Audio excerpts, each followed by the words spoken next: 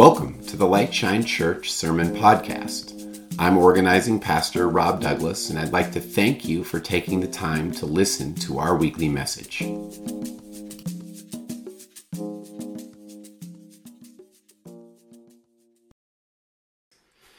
Well, this morning we're going to be looking at this story of sibling rivalry, of reversal of fortunes, of fratricide, of slavery, and of a God who works for good even in the midst of human suffering. So if you have siblings, where do you fall in the birth order? I am the oldest of two. I have one younger brother who's 2 years younger than me. So experts say that it's common for siblings to go back and forth between loving and detesting one another. Does this sound familiar to anyone? Katie and I have twins, so this sounds pretty much like the story of our lives in our family. Now, the reasons for sibling rivalries are way more varied and complex than I have time to deal with in an hour-long sermon. But the truth is that the brothers and sisters often feel like they have to compete for everything, from toys to attention, from food to love. When my brother and I were kids, we fought all the time. I was 2 years older and always bigger. My little brother may have been younger and smaller, but he was also pretty clever. Anything that wasn't firmly attached to something else became a weapon that could be thrown at me. Now, this last section of the book of Genesis is often read as if it were a short novella called Joseph and His Brothers.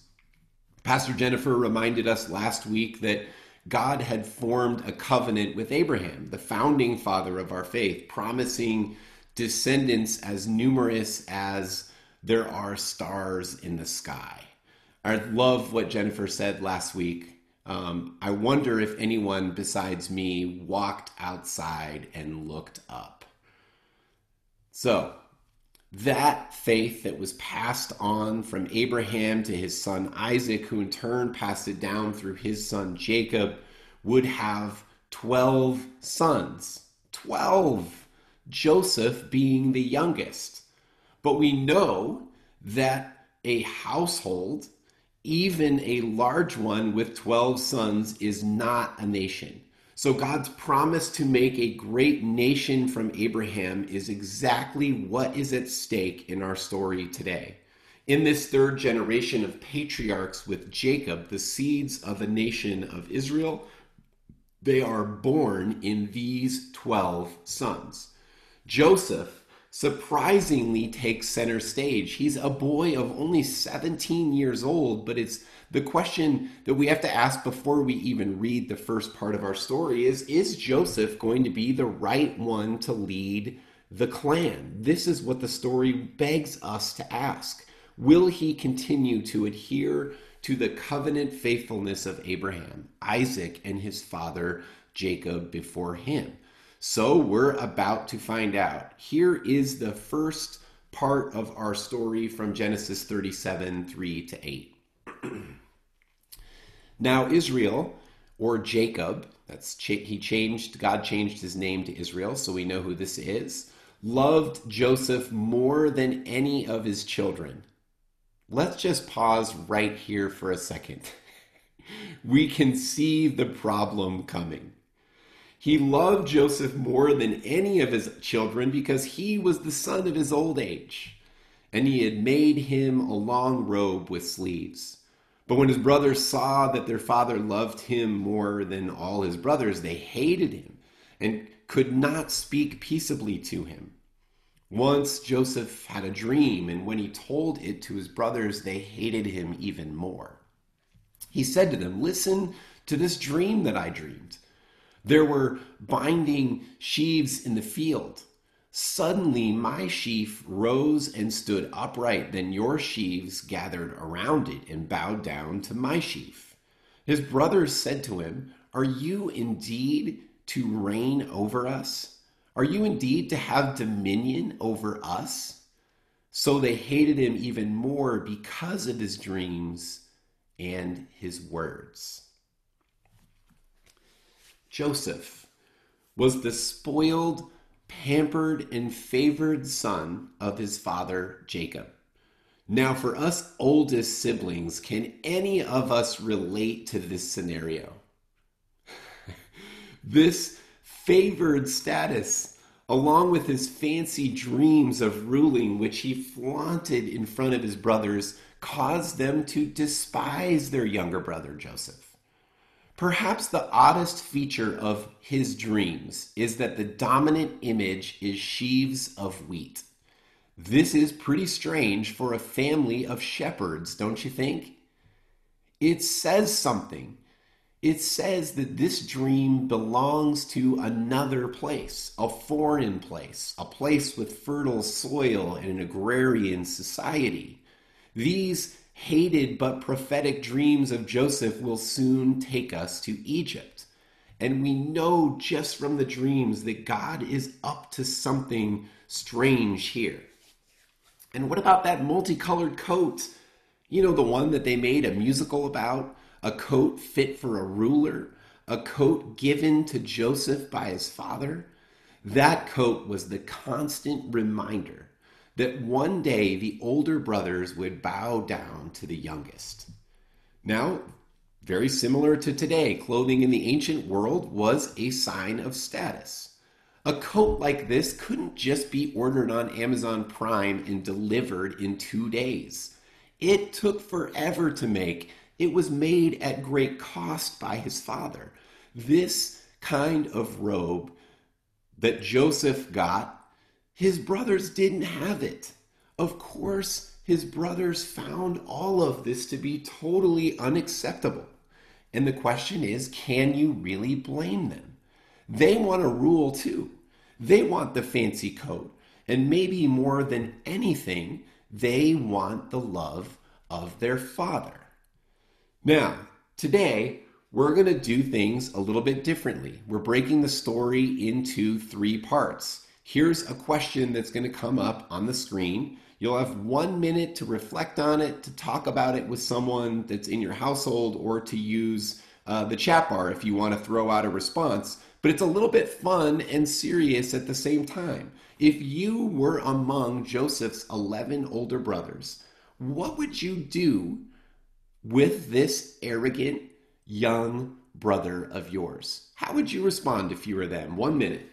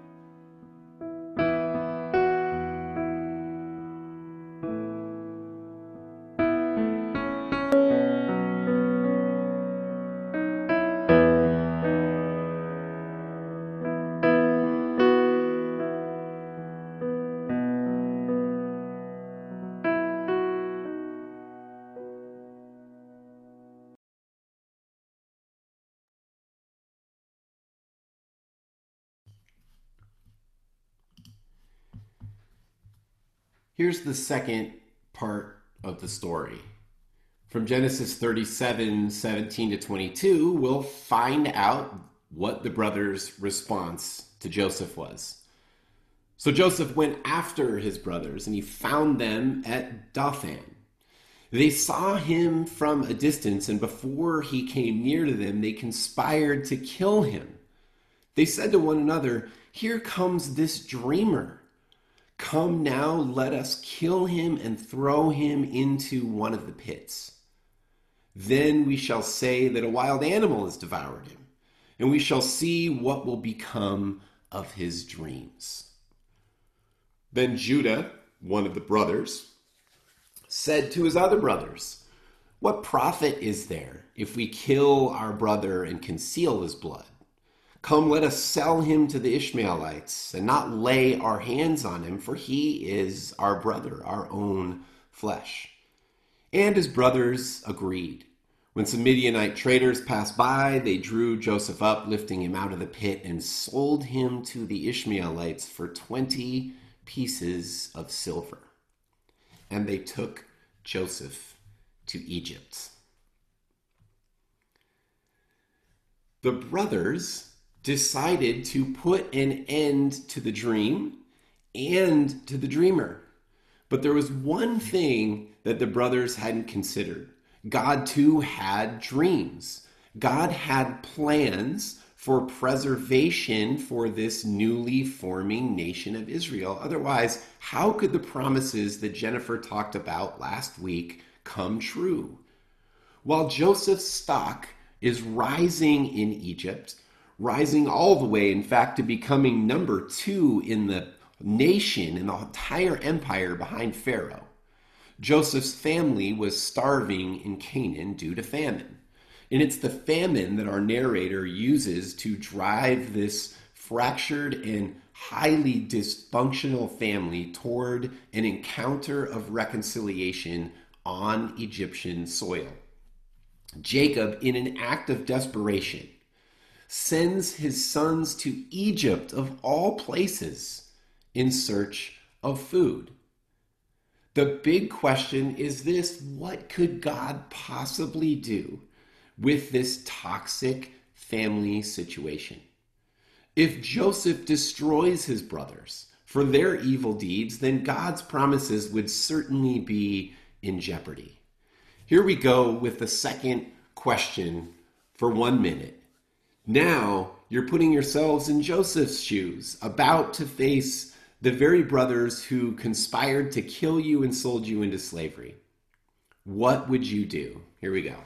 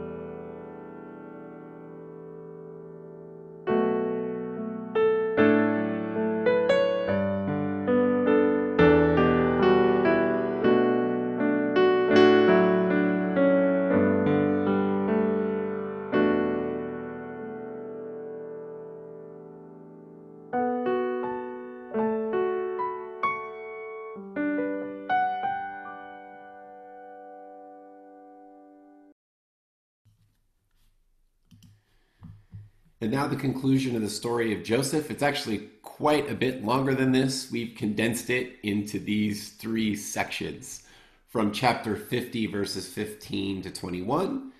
Realizing that their father was dead, Joseph said to his brothers, "What if Joseph still bears a grudge against us and pays us back in full for all the wrong that we did to him?"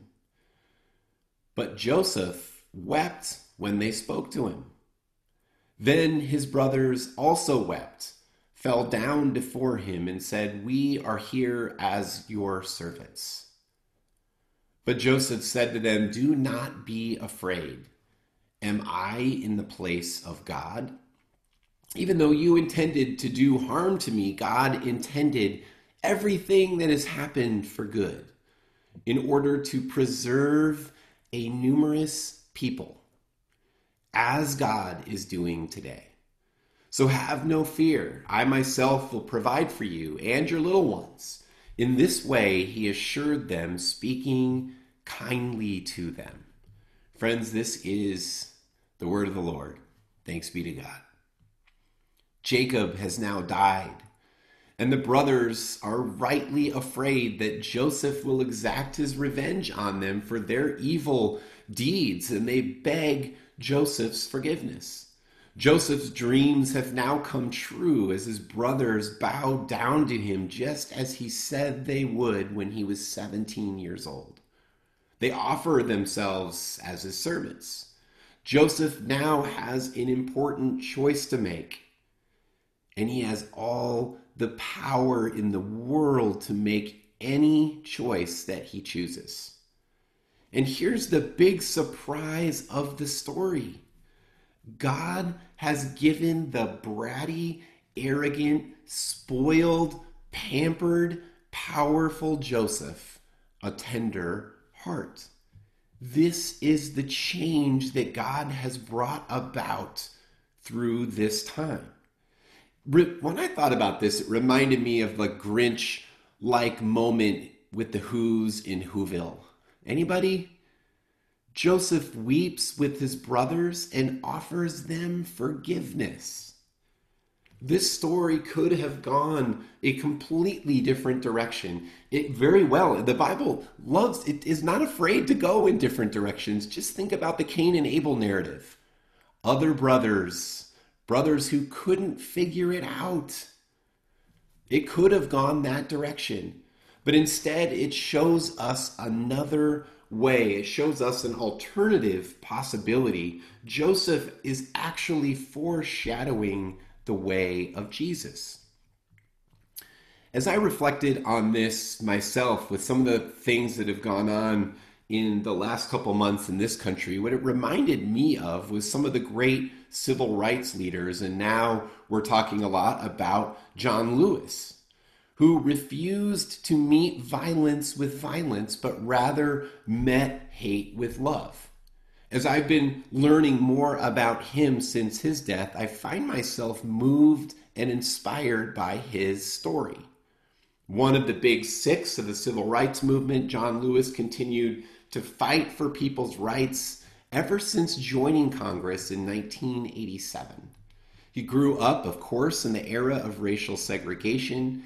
He became a freedom rider. He spoke at the March on Washington in 1963. He led the demonstration that became known as Bloody Sunday. And in 2011, he received the Presidential Medal of Freedom. He, of course, was inspired by Dr. King. He went to seminary in order to learn nonviolent protest. This nonviolence was tested in his life many times. He endured arrests and beatings. One crossing of the Edmund Pettus Bridge left him with a fractured skull. He helped millions of people of color register to vote as a member of Congress. He oversaw multiple renewals of the Voting Rights Act. But think about this, being unjustly imprisoned and beaten multiple times by angry mobs, he could have chosen a different way, but he didn't. He too, like Joseph before him, stopped the escalating cycle of violence.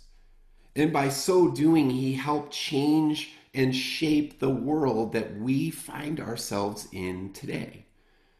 We know that we have a long way to go, but Jesus points us always in the direction of disrupting patterns of violence and revenge. As followers of Jesus, we have a choice on how we will respond to hate and evil. Violence and revenge is the typical response. But our God, as we see in this passage and so many others, is anything but typical. Even through the humiliations and the injustices Joseph endured at the hands of his own brothers, God, the scripture says, is developing in him humility and empathy and even a tender heart. And so the house of Jacob, whose name was symbolically changed to Israel, is now unified in the land of Egypt. And we have the seeds of a great nation that was promised to Abraham. I just want to finish with a thought on verse 20. This is what Joseph said. Even though you intended to do me harm, God intended it for good. in order to preserve a numerous people. And so in this story, we see our God actively working a terrible and toxic, traumatic situation for good. The scriptures just simply say the Lord was with Joseph. Through all of that, the Lord was with Joseph. Joseph was able to look back over his life, and when he did this, what he saw was the gracious and loving hand of God at work, even through all the pain. So the gospel announcement, the good news is, of course, that Joseph, who was dead, now lives. And Israel, that was in danger of extinction, is now provided for by the grace of God in the most unexpected manner. We know that this kind of reconciliation is never easy. It wasn't easy for Joseph. I'd be curious to know what your answers were in those 2 first rounds of chats. My response wouldn't have been Joseph's response, I don't think. This wasn't an easy thing for Joseph if we put ourselves in his shoes. It wasn't easy for John Lewis either. It won't be easy for us. But we also know that the hugs and the tears of these brothers, we know that they didn't solve all of their problems. There was still pain. There was still trust issues. But I love how this story ends. After the hugs and the tears, there was conversation. The brothers talked. Imagine that. It was a conversation that I can only imagine that God used to help them heal and become a family once again. And I can't help but wonder if this same kind of reconciliation is going to be possible for us today. If we could learn to, like Joseph, disrupt the cycle of violence and revenge, and instead learn the art of conversation, which of course will require listening. Amen. Friends, we're going to spend one more minute with one more question. Having reflected on the story of Joseph, how might you disrupt the cycle of revenge and violence in a situation that you're facing today?